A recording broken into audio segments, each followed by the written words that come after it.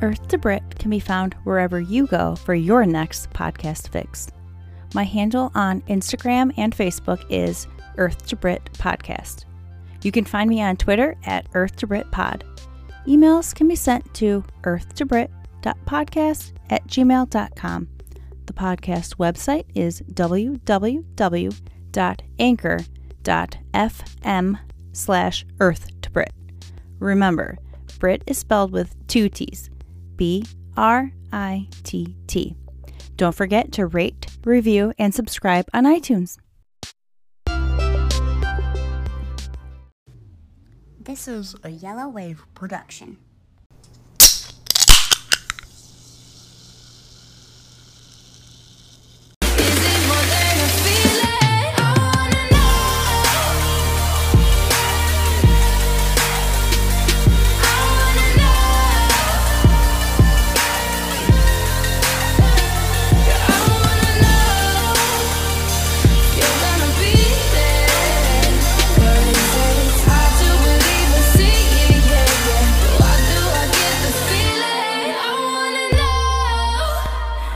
What up, world?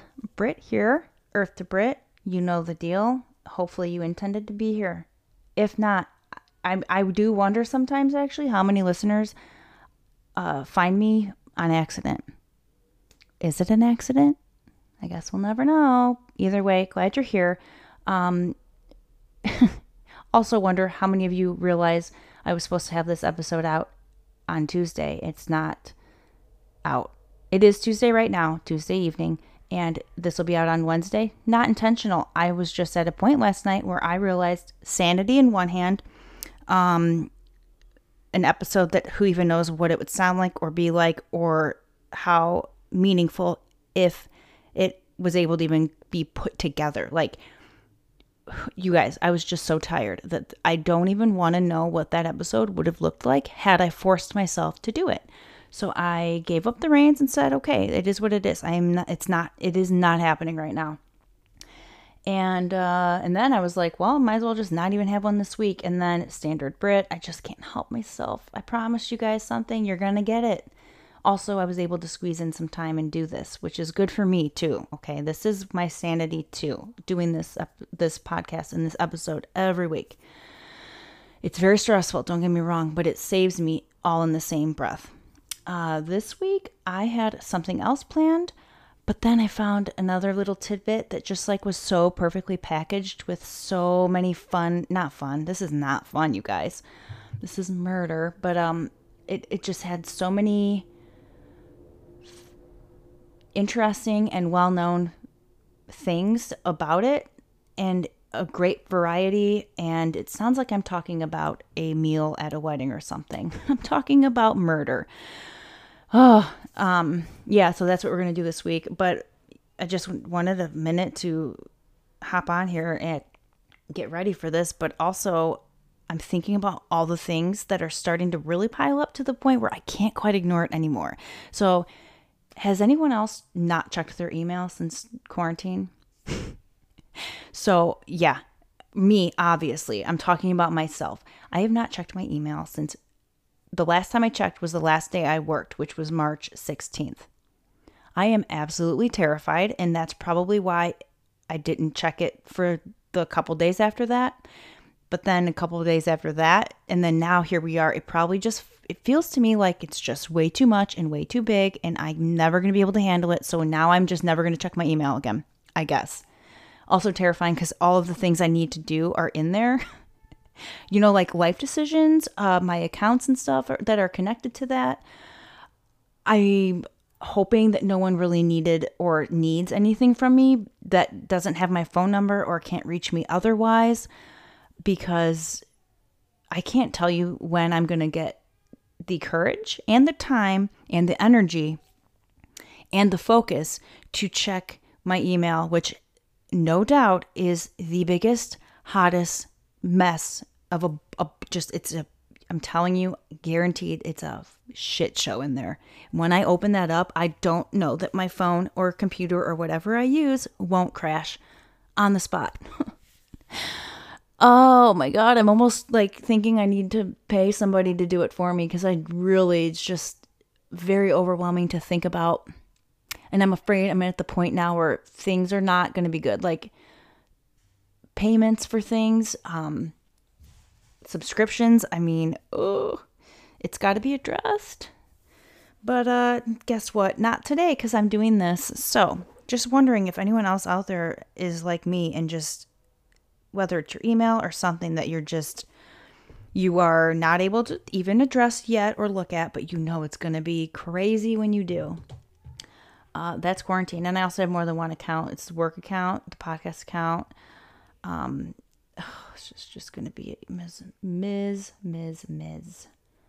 But I'll just save that for another day. And possibly that'll be the day that I experiment with some hard drugs. I'm not sure. I'm pretty sure something's going to happen with that, though. Some courage of some form.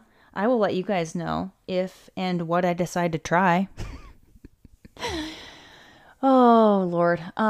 So yeah, there's that. What else? I thought of something the other day that was just so funny. I couldn't even stop. I was just laughing the whole time. Just at the thought of it. Damn. Standard. I cannot remember. Yeah. I don't know. Otherwise, how's your week been going, peeps? What have you been up to? I know that Illinois is very strict with quarantine, but this is phase 3 for us right now, where I'm located. We're clumped in with Chicago and then Cook County and up that way. And yeah, I've got to say, it's not been that much different for me. I've gone to my aunt's house and I've gone to a dear friend of ours house, and we were all, because we have so much room to be away from each other. But other than that, nothing has changed for me. And I'm totally okay with that. But I think that's enough of topics that I wanted to cover. If not, and I think of something while I'm recording, I'll just tack it on to the end. But yeah, I'm going to go ahead and do the quick intro here, and then we'll move forward with this week's topics.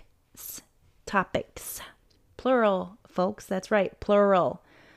Because sometimes one murder case just isn't quite enough.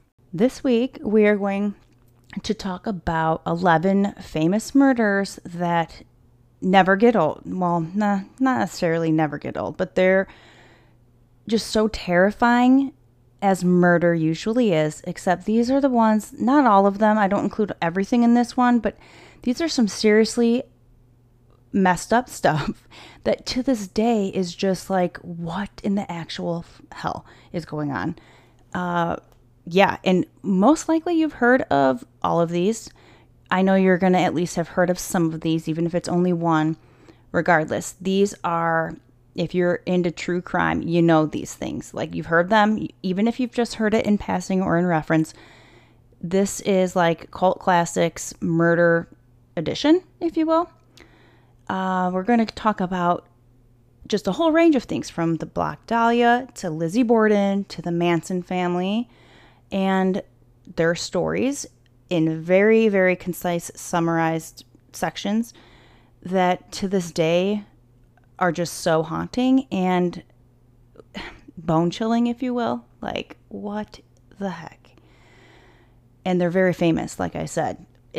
And you know what's interesting is what makes a case famous. I think it's different for different cases. And I also think timing is everything, because some of this stuff, if there had been one thing different or one different time that it happened instead of the time that it did actually happen, if it were switched to 2 years ahead or 2 years back, whatever, who knows if it would even reach the news at all. It's not just murders, though. Like, no one really knows the things that go viral. Like, why did they go viral? But it's similar to that. So murder is one of those types of things, and it's easier to go viral, although I'm going to stop saying that, because that's not necessarily what happened. It's just stuff that you hear about and you're told about, and then you tell other people about them because it's just so terrifying. And so they stick with us, right? So, like, some murders are so bizarre and so strange that they stick with us forever. And it's these murders that become famous and they dominate headlines, usually airwaves with podcasts, the news, stuff like that, and they haunt our collective dreams. The ones that affect big groups of people, that's what we're talking about. And it's probably not just the deaths themselves that make these famous murders so chilling, because if you think about it, millions of lives end every day without a single peep on the news, which is that in itself is chilling. But there, like I said, there's a handful of cases that there's just something else that hits us on a deeper, more primal level, something that feeds into our darkest fears, and that's what we're going to talk about today.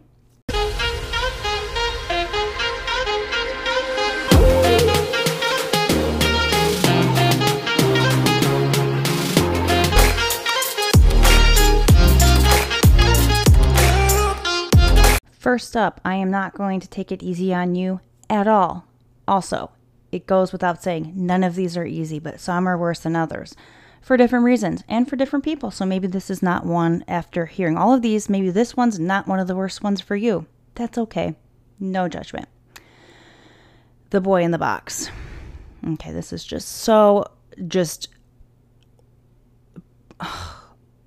I'm speechless because I can't with it. I just can't.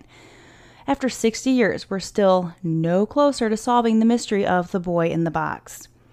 It started on a chilly February day in 1957 on a roadside highway just outside of Philadelphia. A young muskrat hunter, checking his traps, stumbled upon a cardboard box lying in the woods. Inside was the dead body of a young boy who had been stripped naked and mutilated. The muskrat hunter didn't tell a soul. For real. True story. He was terrified that if he reported it, the police would come down on him for his illegal traps.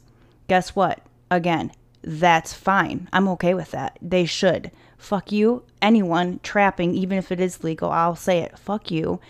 And especially fuck you if you're doing illegal traps and then you find a dead body and you don't say anything because of your illegal fucking traps. How many more times can I say fuck?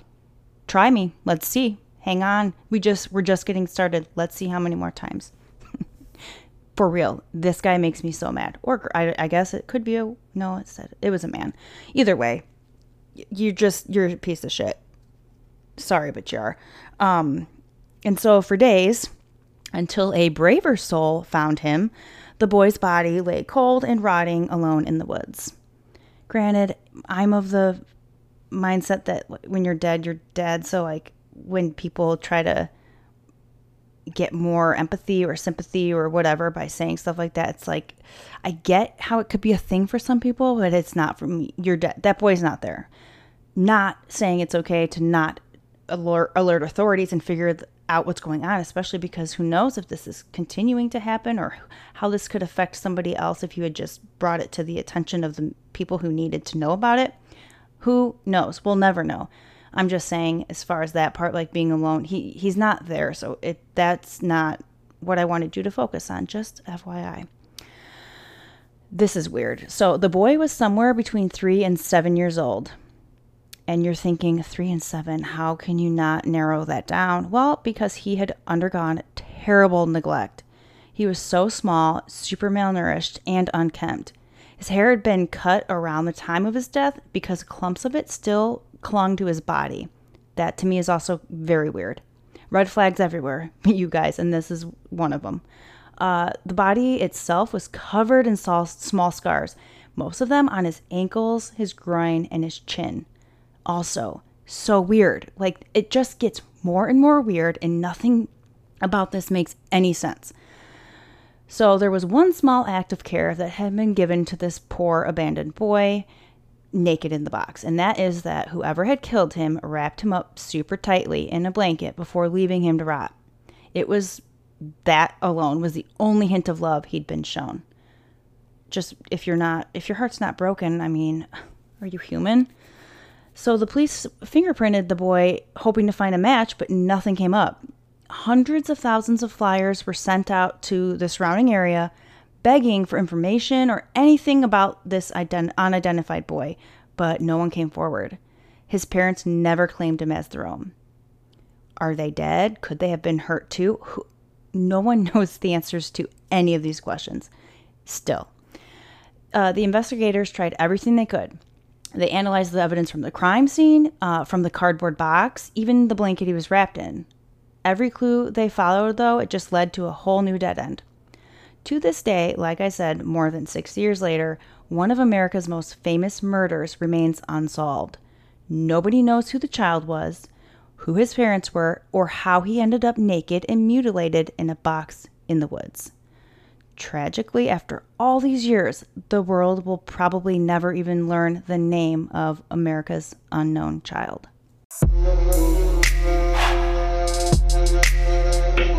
Elizabeth Short, aka the Black Dahlia. Her name was Elizabeth Short, but after this murder, she became worldwide known as the Black Dahlia. And she was an aspiring actress who wanted to be famous more than anything else in the world. She never did imagine, I'm sure, how she would receive that fame. And that's a good thing, because if you knew this was going to happen to you, I cannot imagine what you would even do. This one is so jarring. I can't ever listen to anything about it or read about it before bed, and I read a lot of weird things and listen to a lot of weird things and record a lot of weird things before bed.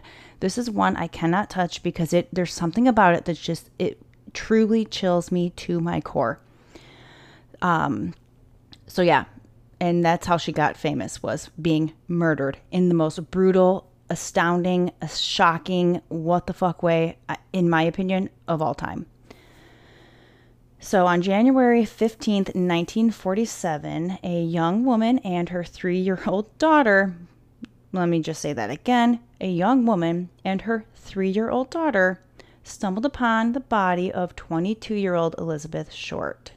She was horribly mutilated, lying in the grass of a Los Feliz, which is also in Los Angeles residential neighborhood, not Los Angeles. I mean, unless that's how you say it, but I don't. It's Los Angeles. So she was in just like a normal neighborhood. Her body completely chopped in half. It gets better, and by that I mean way worse. The two pieces of her body were about a foot apart. And by the way, these pictures, I'll try to do one for each case at minimum. But her body is originally covered with a blanket, so you have no idea. And then they uncover it, and it's just... I cannot even imagine how, I think my heart would stop for a good 2 seconds at least, for sure.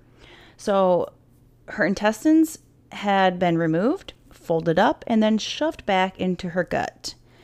There were ligature marks on her wrists, and pieces of her skin had been removed. Random, right? And again, we're just going to keep on bringing up the weirdest shit. Her body had been completely drained of blood. Okay, so very specific things going on here, if you're not noticing. The worst part, though, probably was her face. The killer had cut it open from the corners of both sides of her mouth to her ears, permanently putting like this Joker-like smile on her face that will never go away. Granted, she's dead. I'm just saying, like, for pictures, for a funeral... doesn't matter. That's like, I don't know how you could possibly fix that. A week later, an editor at the Los Angeles Examiner received a phone call from someone who actually claimed to be the murderer. He'd kept souvenirs, he told him, and that he would be sending them over in the mail. Like, calling up an old friend, you left this at my house, I'll just send it in the mail. So crazy weird. And it's also, like, okay, so... when things like this happen and they really hit the news and people really, really freak out about them, you get a lot of tips that don't even amount to anything, but you also get people admitting to the murders that never did it. And it's like a whole new brand of sickness, for real. And I would assume if I were that person, like, that's probably what's happening here, but it's not, because he actually does it. 4 days later, a postal worker pulled out a letter addressed to the Examiner. Inside was Elizabeth Short's birth certificate, business cards, photos, and her address book. Chilling. But like so many other famous murders, this one's crazy, chaotic media circus only obscured the investigation. Again, it happens so often. The police were overrun and overwhelmed with way too many tips to filter out the truth from the lies, and they interviewed 12 possible suspects. On top of that, they listened to more than 60 people who tried to insist that they were the killers. However, with all of this, they never managed to make a single arrest. Lizzie Borden and the killings that happened at her house. And you're gonna, if you don't already know the story, you're gonna figure out real quick. She's definitely a suspect, but let's just be real. She's definitely the one, for sure. So the deaths of Andrew and Abby Borden are arguably two of the most famous murders in all of American history. There's even a song about it. On August 4th, 1892, it was a day that started off like any other day for the family. Andrew started the morning by going into town to deal with some business, and that would leave his daughter Lizzie, who happened to be a 32-year-old Sunday school teacher, at home along with his wife, named Abby, and the family's maid, who was named Bridget Sullivan. When Andrew got back later that day, his wife was nowhere to be found. Lizzie told him that Abby had received a note and gone to visit a friend. Can you, by the way, picture having to receive a note to know to go see somebody? Forget that. I'm all about simpler times. That's a little too simple. No, thank you. Abby, though, didn't go anywhere. At that very moment, she was just upstairs, lying dead in a pool of her own blood. So Lizzie took her dad to the couch, helped him relax, basically guided him into a nap. Girl could work for the Calm app, maybe. I'm thinking, like, how did she manage that? Maybe he was just like super tired all the time and liked naps. Not sure, but the way it's worded and described is just kind of funny. She tried to convince Bridget to leave the house, telling her about a department store sale down the road, whatever it took to get her to go away. But Bridget wouldn't do it. She was not feeling well. She wanted to sleep, so she went to her room, laid down, and fell asleep. My guess is she was listening to this calm situation that you hear, like the guided meditation that Lizzie was doing for her dad to fall asleep. I don't know. Something was happening, that's for sure. Bridget's rest was cut short because all of a sudden she heard a lot of screams and shouts, which turned out to be Lizzie screaming that her dad had been murdered. When Bridget rushed out, she found Andrew dead on the couch, covered in blood. His face was so badly disfigured that he was almost unrecognizable. In the panic, Lizzie remembers that her stepmom, Abby, should have been back by now. She should be home. So she asked Bridget to go check for her upstairs. Spoiler alert for anyone who obviously knows how this ends. That search was cut short because Bridget only made it halfway up the stairs before she found her hacked to death with a hatchet. Yikes. Abby had received 19 blows from a hatchet and her husband had been hit 11 times. In the beginning, Lizzie was not even a suspect at all, but after a friend caught her burning one of her dresses because it was stained, she was arrested and put on trial for the murders. Ultimately, the court cleared Lizzie of the charges because there wasn't enough concrete evidence against her, and the defense provided witnesses that gave her some sort of shaky alibi, which to me an alibi is an alibi or it's not, whatever. These were way earlier times, as we know. Also, they just couldn't believe that the female Sunday school teacher could ever be capable of such crimes. Again, in 2020, we don't play that game. That doesn't mean shit. It's just crazy to think, though, that's one of the biggest reasons that she was never charged. There's a ton of theories out there about what might have actually happened, and some of those do put the blame on Lizzie Borden. Others put it on Bridget, which I guess, I don't know. And then still others say the girls committed them together. But doesn't really matter because more than 100 years later, the mystery remains unsolved.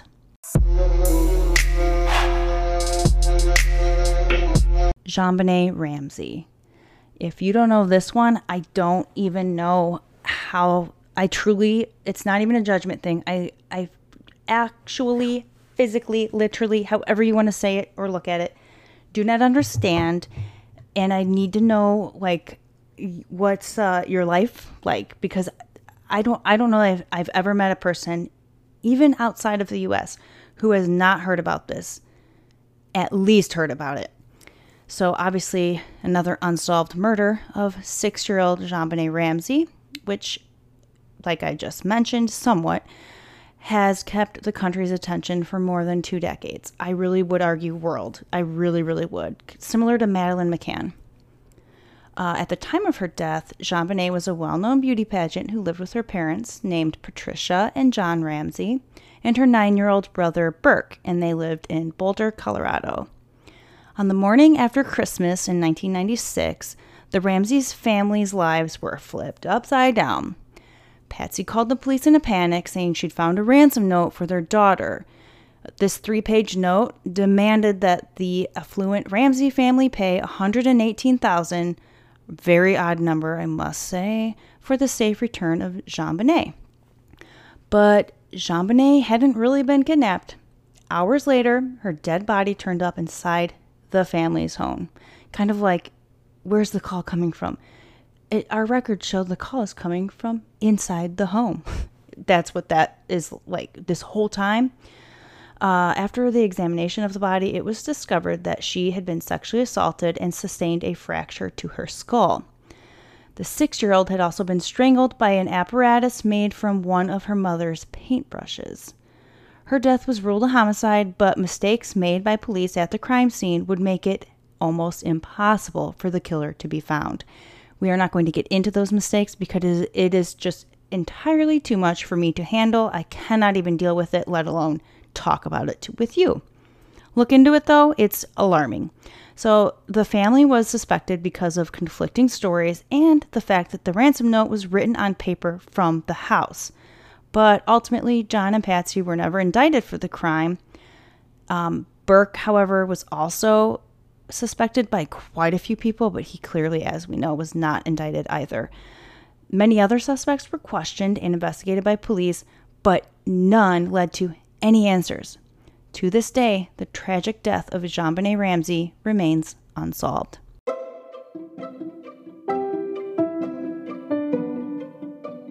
The Innocence Project was founded in 1992 by Peter Neufeld and Barry Scheck at Cardozo School of Law, and it exonerates the wrongly convicted through DNA testing and reforms the criminal justice system to prevent future injustice. The Innocence Project's mission is to free the staggering number of innocent people who remain incarcerated and to bring reform to the system responsible for their unjust imprisonment. To get involved, you can go to www.innocenceproject.org and join a movement of 800,000 plus supporters on a mission toward criminal justice reform. Your contribution helps us continue the fight for criminal justice reform and exonerate wrongfully convicted individuals. Every action makes a difference. The St. Valentine's Day Massacre. In the late 1920s, Chicago's gang war came to a crescendo with the deaths of 7 men. It was a bloody scene that would live on in infamy as the St. Valentine's Day Massacre. This grisly mob hit, which was so just wait, I mean, we're not even going to get into the details at all, but it's just like, whoa. It was organized by Al Scarface Capone as a way to get rid of his rival, George Bugs Moran, once and for all, and then pretty much take his spot as the top dog of the Chicago mob scene. On the morning of February 14th, 1929, 4 of Capone's men showed up at Moran's, that's rude, Moran, whatever, maybe that is how you say it, I don't even know, his warehouse where he illegally distributed liquor. It's believed that Capone tried to kind of like tricked him to the warehouse by pretending that one of his bootlegging ventures in Canada needed assistance. 5 of his men, Moran's men, they answered his call, Capone's. Let me just say that again because that sounded confusing. 5 of Moran's men answered Capone's call, accompanied by 2 car mechanics. So those people and then 2 other people. They filed into the warehouse, never imagining what Capone's... Seriously? Never imagining that... Okay. Well, I'm actually impressed that I've gotten this far into it without anything like super mistake-wise, so I'm just going to go ahead and call that a fucking win. They filed into the warehouse, never knowing or imagining that Capone's men were lying in wait. As Albert Weinshank, which was the last of Moran's men to arrive, left his Cadillac sedan on the street and made his way into the warehouse, he was accosted by 2 police officers who forced him inside. Moran's men, believing they were being arrested, lined up against the wall, their backs to the police, all remaining silent so as not to let out their boss. Basically, no one say anything. Snitches get stitches, that type of stitch. So the men who'd stopped them, though, were not police officers at all. They were 2 of Capone's men in disguise. Brilliant, but also this happens all the time. All the time. Once Moran's men were lined up against the wall, 2 more of Capone's men, dressed in plain clothes, stepped inside with submachine guns in their arms. This is so terrifying. They basically opened arms and just went to town, and just bullets everywhere. 6 of them died on the spot, but 1 lingered on painfully for hours until he slowly bled out on a hospital bed. Not ideal. So the plan's original target, Bugs Moran, was never hit. The men had mistaken Weinshank for Moran, you guys, whatever. You know what I'm saying. That's all that matters. So they mistook Weinshank for Moran, which was the mistake that saved Bug Moran's life. So Capone was the obvious suspect, but he ended up evading justice, as you usually do in the mafia. And not even him, no one was ever brought to trial for the murders. Makes me wonder if it's like, oh, these were just gang people, that's why. That's got to be part of it. That has to be part of it. On top of that, Capone never took credit for the violence and the bloodshed during the St. Valentine's Day massacre. Silence does not mean innocence. And I don't know. I have no idea. I'm just saying I don't blame the police, because all the people involved were strictly mafia, mob, all that gang. Okay. I personally don't want to touch that with a 10-foot pole, so they did not either. And that's just my guess.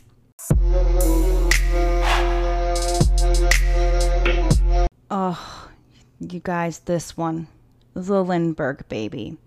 Side note, some of these, one of them for sure I have covered already separately, and some of these I plan on doing that in the future, and this is 500% one of them. Holy shit, it's crazy. So this is all about the truly heartbreaking kidnapping and death of 20-month-old Charles Augustus Lindbergh Jr. And it's gone down as one of the most famous murders in American history, just like some of these other ones. On March 1st, 1932, Charles Lindbergh Sr., a famous aviator who, come on now, tell me, you don't fail me now, you know who I'm talking about. He achieved celebrity status when he flew solo across the Atlantic. So on this day, March 1st, he hears a noise coming from his kitchen that sounded like a wooden crate snapping closed. Minutes later, the family's nurse discovered that the Lindbergh baby was missing from his crib. Lindbergh Sr. entered his son's room and found a ransom note on the windowsill, as well as a broken ladder outside of the window. Bone chilling. The note demanded $50,000 in exchange for his son's safe return. Lord, okay. Over the next 3 months, the Lindbergh family, with the help from the FBI, desperately searched for the missing baby. Lindbergh Sr. even paid the enormous ransom request to his son's kidnapper. The kidnapper, though, they usually don't, never held up his end of the bargain. Charles Lindbergh Sr. would never see his son alive again. On May 12, 1932, over 2 months after the baby first went missing, his tiny body was discovered dead just over a mile from his family's mansion. How horrifying. It's just so close and the whole time.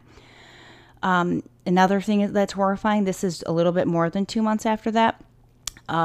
Guess what? They find that the baby had been dead for at least 2 months.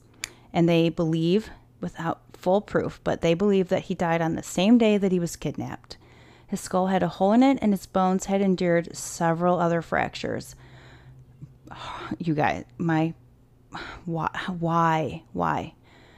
Some of the child's body parts had even been chewed off. Animals, it appeared, had gotten to the body first, which usually happens as well. So in the end, the official culprit was identified as Richard Hauptmann, who was a German immigrant with a criminal record. Hauptmann was caught after using some of the ransom money. The media attention surrounding the Lindbergh babies' kidnapping and the subsequent trial was, to put it lightly, chaotic. In what was dubbed the trial of the century, Hauptmann was found guilty of the crime and sentenced to death. He later died in the electric chair on April 3rd, 1936. Now, this part, I love when you find out where things came to be. So the tragedy of this Lindbergh baby case pushed Congress to pass the Federal Kidnapping Act, which made transporting a kidnapped victim across state lines a federal offense. The law is commonly referred to as the Lindbergh Law.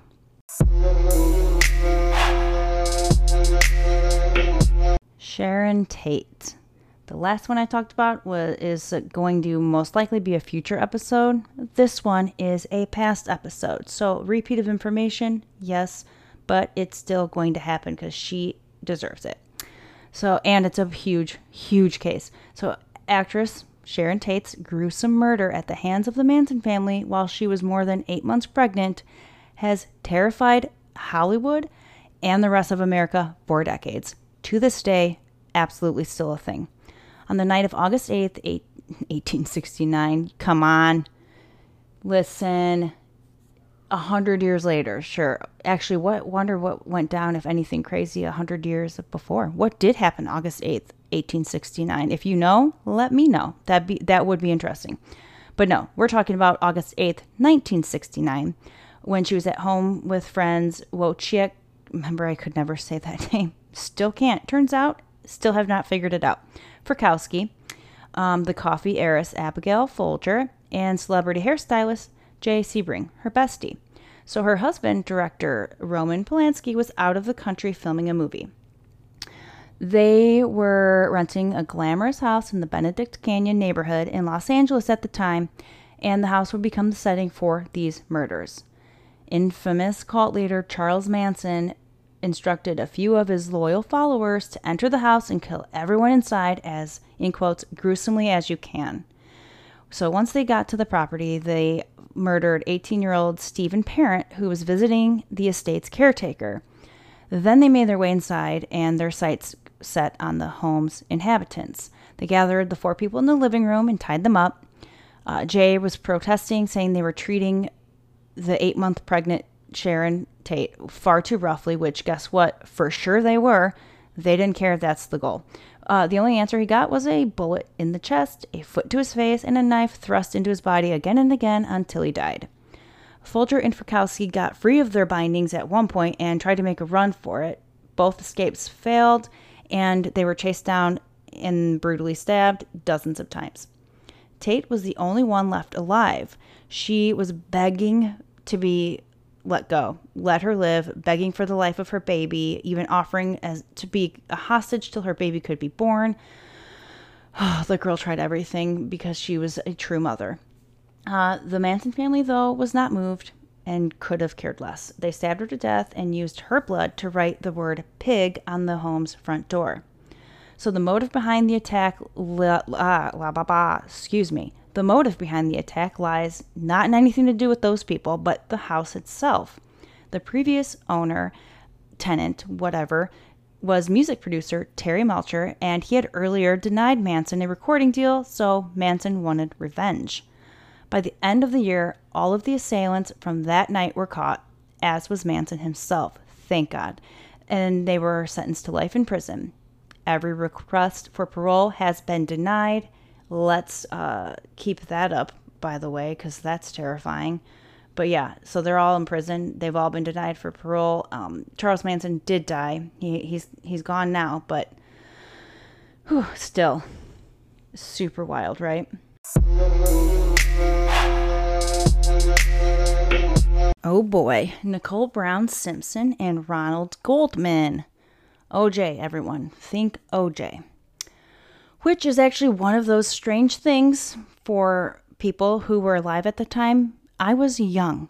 You don't even understand. I was so young.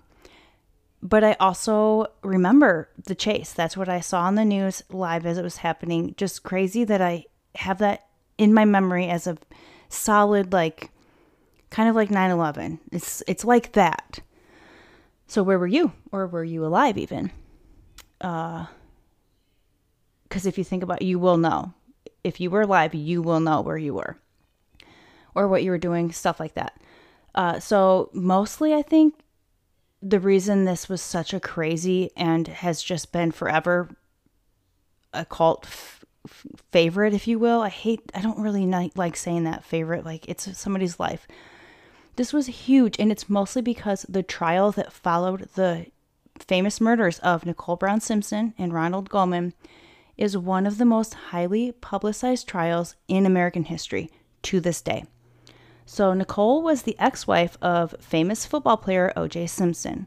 They got married in 1985 and had 2 kids, but their relationship was tumultuous, to say the least, and fraught, full of, however you want to word that, with domestic violence. Like, everyone knew about it. So it was definitely a thing.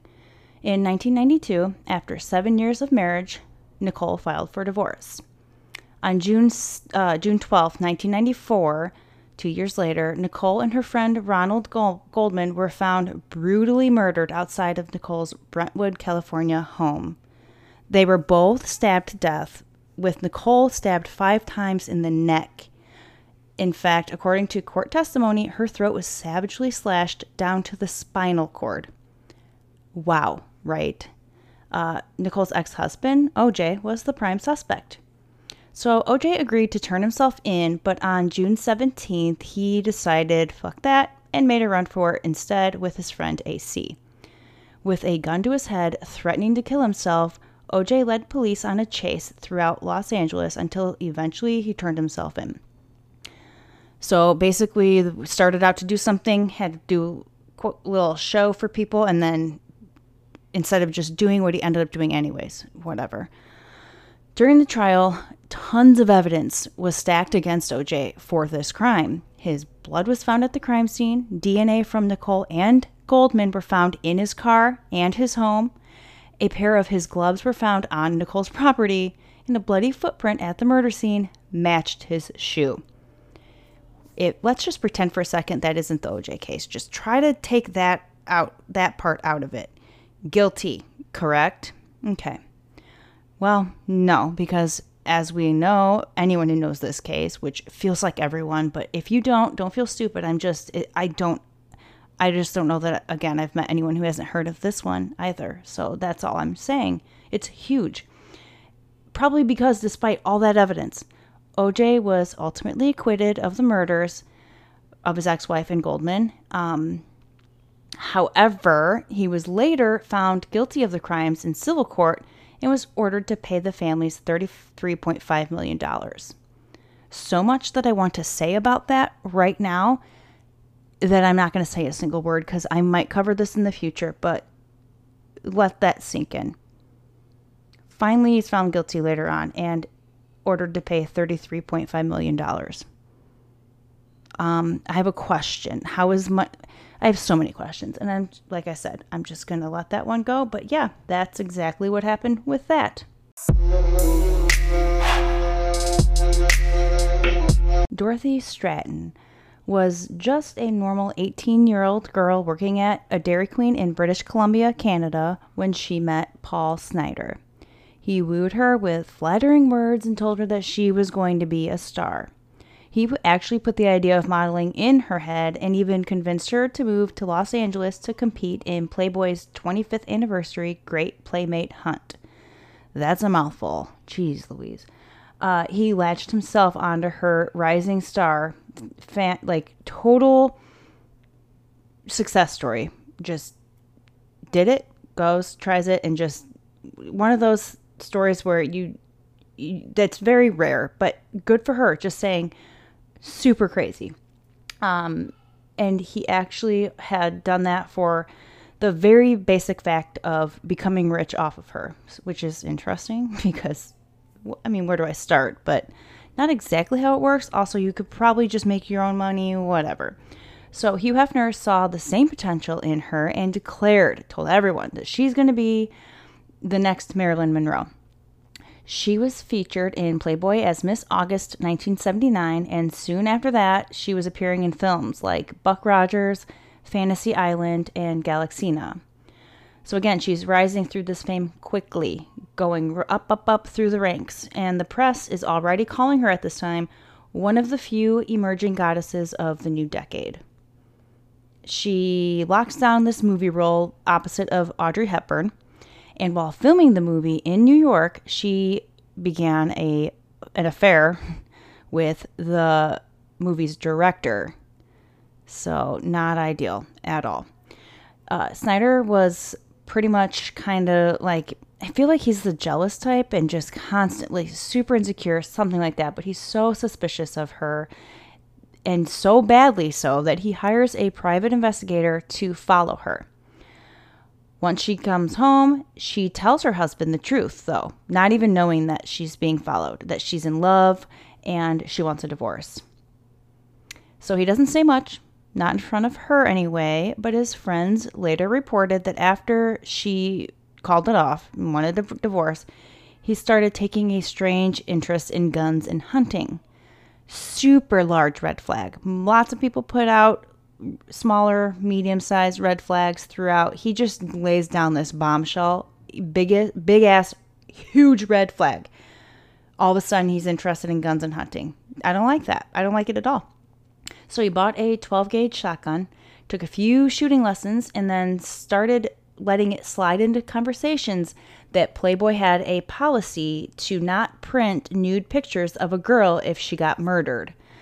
What does that have to do with you, you asshole? Because it's not your body. But we cannot even think for a second that it will be okay for me to go off on that right now, because it will not. We will not be doing that. We will just be here for all days. We will be here for a week at least. So I'm not going to touch that. But I feel like you need to know, if it's not obvious, I want to kind of go off on him right now, just for that alone. So then on August 14th, 1980, she was visiting Paul Snyder at his house to discuss a property settlement that she had offered him in the divorce. However, Snyder would take this opportunity when they were alone and make his move that, if you can't tell from previous sentences, he's kind of working his way up to this. He's definitely got a plan. So he takes the 12-gauge shotgun and shoots her through the eye, which kills her. By the way, that sounds obvious. No. You wouldn't believe the amount of horror and murder stories I hear or Survivor even, not even just one shot, multiple shots to the head, and people survive that shit. It's rare, but it happens. It's so jarring too to know trust me. Go look it up if you want. I'm trying to think of a couple at the top of my head, pun not intended, that are really, really, really like, how did you survive?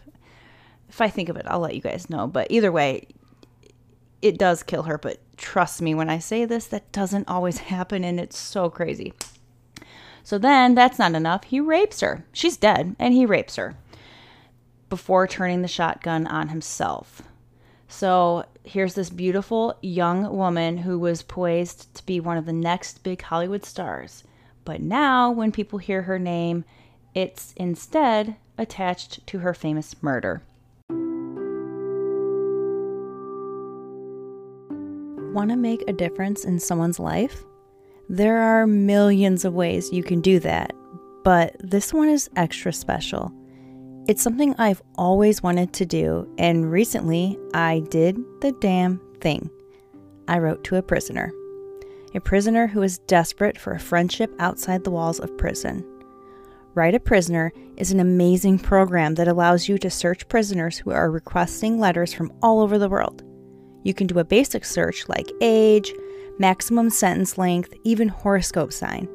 Or you can do an advanced search, raising my hand over here, that's my jam, and get real specific. I chose all, which on the site is any, meaning no stipulations, but I felt told the most to an inmate on death row. You can search for as long or as little as you like. I searched for 5.5 hours because I knew I would know as soon as I saw the one. Female, male, it didn't matter to me. The crime didn't matter. My search paid off because, as I suspected, I knew right away when I found my pen pal. I have zero doubts that this experience will impact my pal, but it'll probably impact me the most. I'm not crying. You're crying. Curious? Head over to www.writeaprisoner.com and find your friend or friends, because there is no limits to how many pen pals you write to, but it is highly suggested that you do not write to multiple prisoners at a single location. Go. Do it. For more information, go to www.writeaprisoner, that's WRITEAPRISONER.com, and change a life. Gianni Versace. The shooting of fashion icon Gianni Versace in broad daylight in front of his mansion in Miami's South Beach to this day is still so completely perplexing. And there are so many different stories and versions of what happened.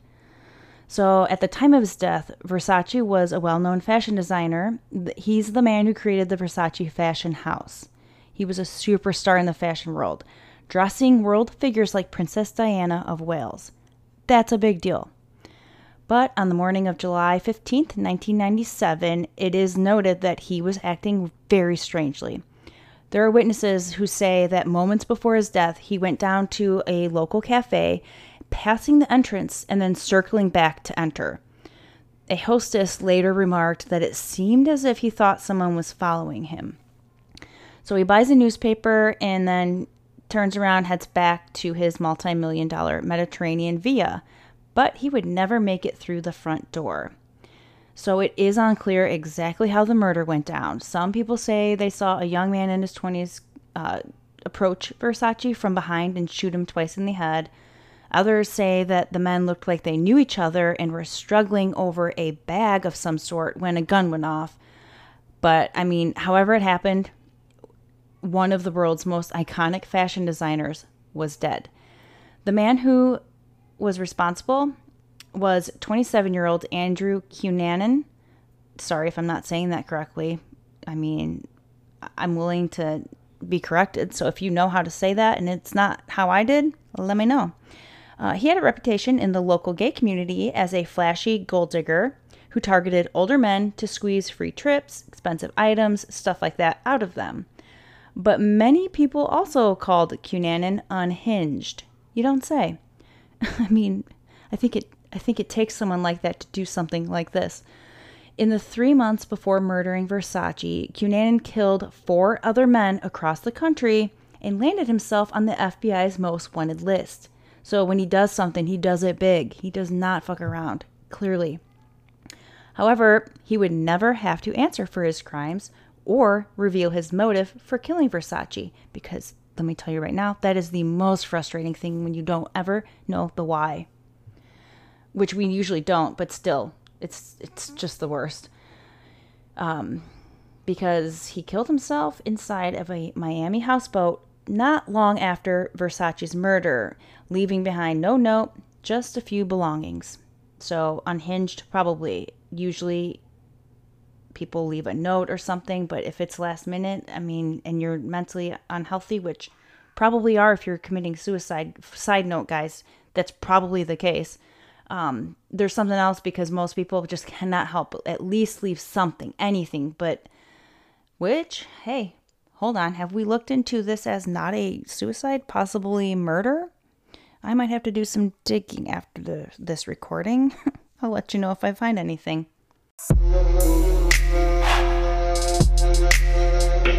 Okay, we have finally reached the last one that I'm going to talk about this week, and that is the murder of Kitty Genovese. This is bananas. So this woman, Kitty Genovese, was killed outside of her apartment while many of her own neighbors watched.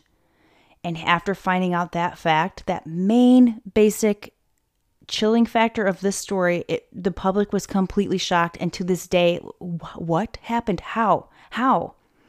So the young woman, like I said, was murdered, screaming for help while her neighbors heard her screams, did nothing. Psychologists have asked themselves, how could someone see an attack or witness a crime taking place and do nothing? So this is actually because of this case, you guys. The term bystander effect is coined by these psychologists, and you will find it in just about every psychology textbook to this day. Around 2:30 a.m. on March 13th, 1964, Kitty Genovese left the bar she worked at in Hollis, Queens, and drove home to her apartment in Kew Gardens. She didn't notice the car that pulled out of a nearby parking lot and followed her all the way home. Kitty was not, I don't think, a true crime junkie, because she would for sure have noticed that. Again, real quick, not victim blaming. Just saying that's something I know, like I would for sure notice, but it's not her fault. That doesn't mean anything other than the fact that I think people are more paranoid now, or maybe because of things like her case specifically, just very, very aware of surroundings. Not sure, but either way, you as a listener need to do that. You need to be aware of your surroundings for real. You always think it'll never happen to you until it happens to you. Okay, that's just how it works. No one expects it to happen to them, or they do, but that's just called anxiety. Let's be real. That's something different, but that's when anxiety works in your favor. Fun fact. Okay, because I'm still alive today, aren't I? Knock on wood. Seriously, no, I'm just going off the rails. Okay, so she parks her car at the railroad station and starts the roughly 100-foot walk to her apartment building. And that's when Winston Moseley attacks. So she screams as he stabs her. At this point, it's 3:15 a.m. Her cries for help were loud enough to wake all of the neighbors, but not a single one of them came to her aid. There was one man who shouted, "Leave that girl alone," and that was enough to scare Moseley away. But even with him gone, nobody helped Genovese back to her feet. You guys, this is a true story, mind you. For 10 minutes, she crawled across the ground, slowly bleeding out, no one helping her. And the stuff of true crime horror movies that you just can't even make up. Moseley comes back, starts stabbing her several more times, rapes her, robs her, then runs off. Neighbors did not even... Okay, so sure, you're not helping her? Not sure, but whatever. Okay, I can't judge because I wasn't there. That's one thing, but nobody called the police until after 4 a.m., which is almost an hour after she'd first been attacked. Obviously, by then it's too late. She was already dying, still alive, but not savable. There were a couple witnesses who said that they called the police, but their calls weren't given priority. Others pretty much just said they assumed that someone else would do it instead. Listen, no. Everything they did is all wrong. Even if you feel like I'm the 100th person calling, you fucking call. You just don't ever know. Plus, think about it like this. Say everyone's calling. If you call too, it makes it known like this shit's important. It needs your help right now. You know what I mean? So this neighbor's behavior, of all of the neighbors, there's no one in particular that I'm calling out. It cost the young woman her life and has since then been grimly immortalized, like I said, in psychology textbooks as well as history books, because there's never been a time until this that we know of where so many people saw and were able to do something and didn't.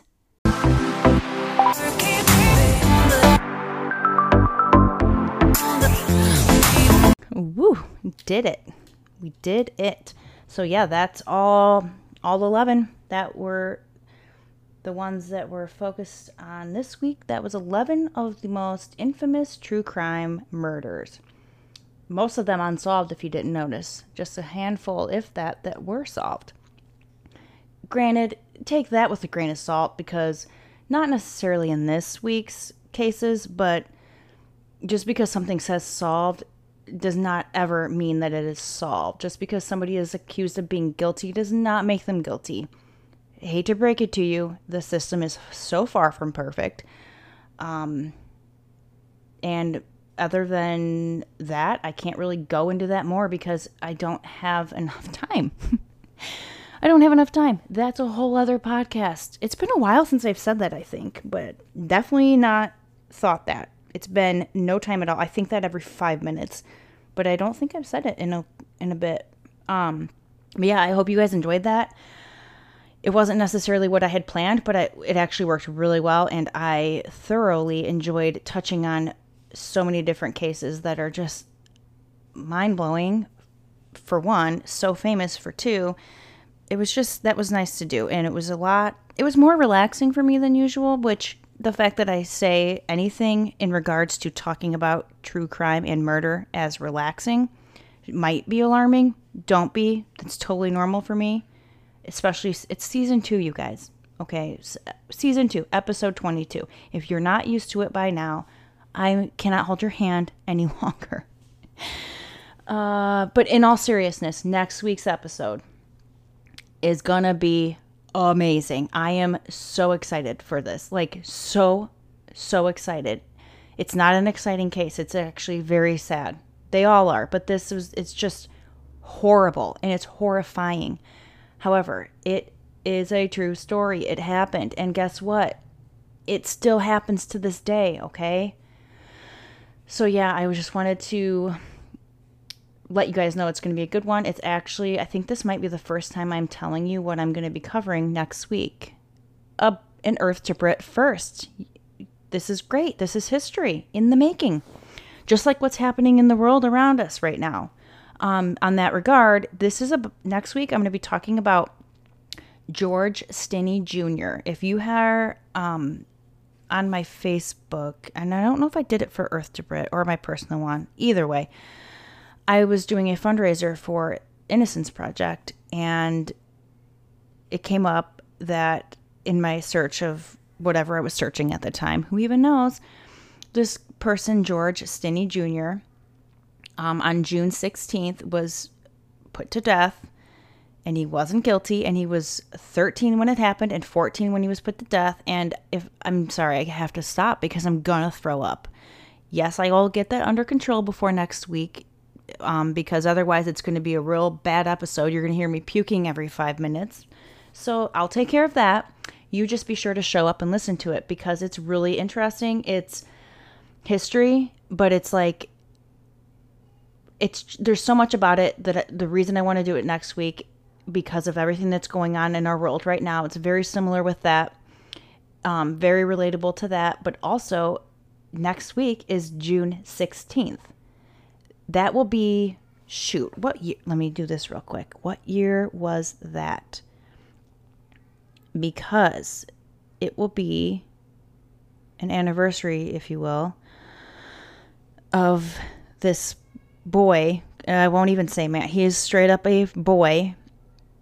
It will be what am I even saying?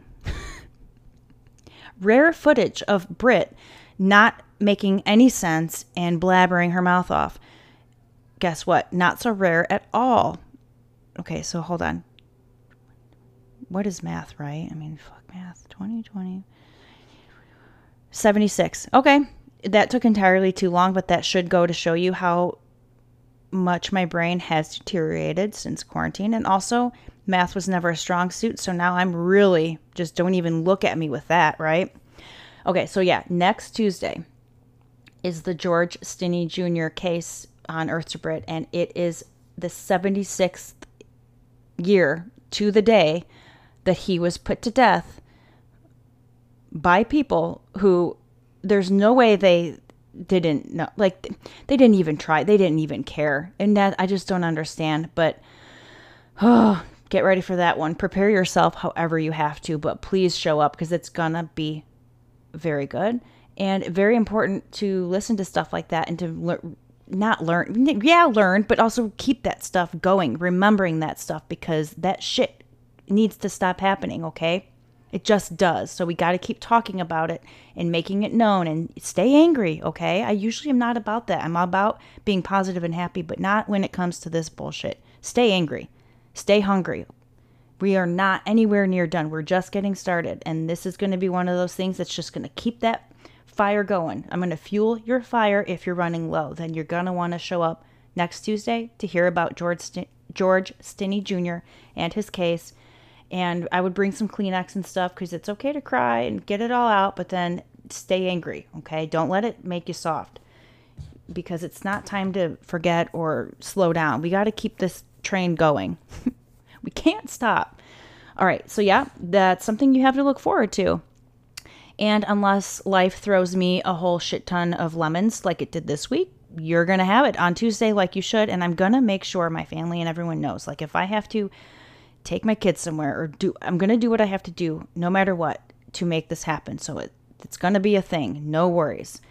And I hope you enjoyed this week's episode and learned something. If not, look up any of those names I mentioned. Look them up. Trust me, there's a sea of information out there on every single case I talked about. And it's very fascinating. And it's especially the Genovese one with the people watching. I mean, psychologists coined a new term because of it. What? Exactly. I mean, this stuff is so crazy. So yeah, it's not all just about grit and grime and blood, although that's definitely there. There's lots of interesting factors in these cases, and that's probably why there are so many true crime junkie fans out there. And I'm glad that you're one of them. Have a good rest of your day or whatever it is, and see you next week. Peace out. Oh, silly boy. Peace out. Peace out.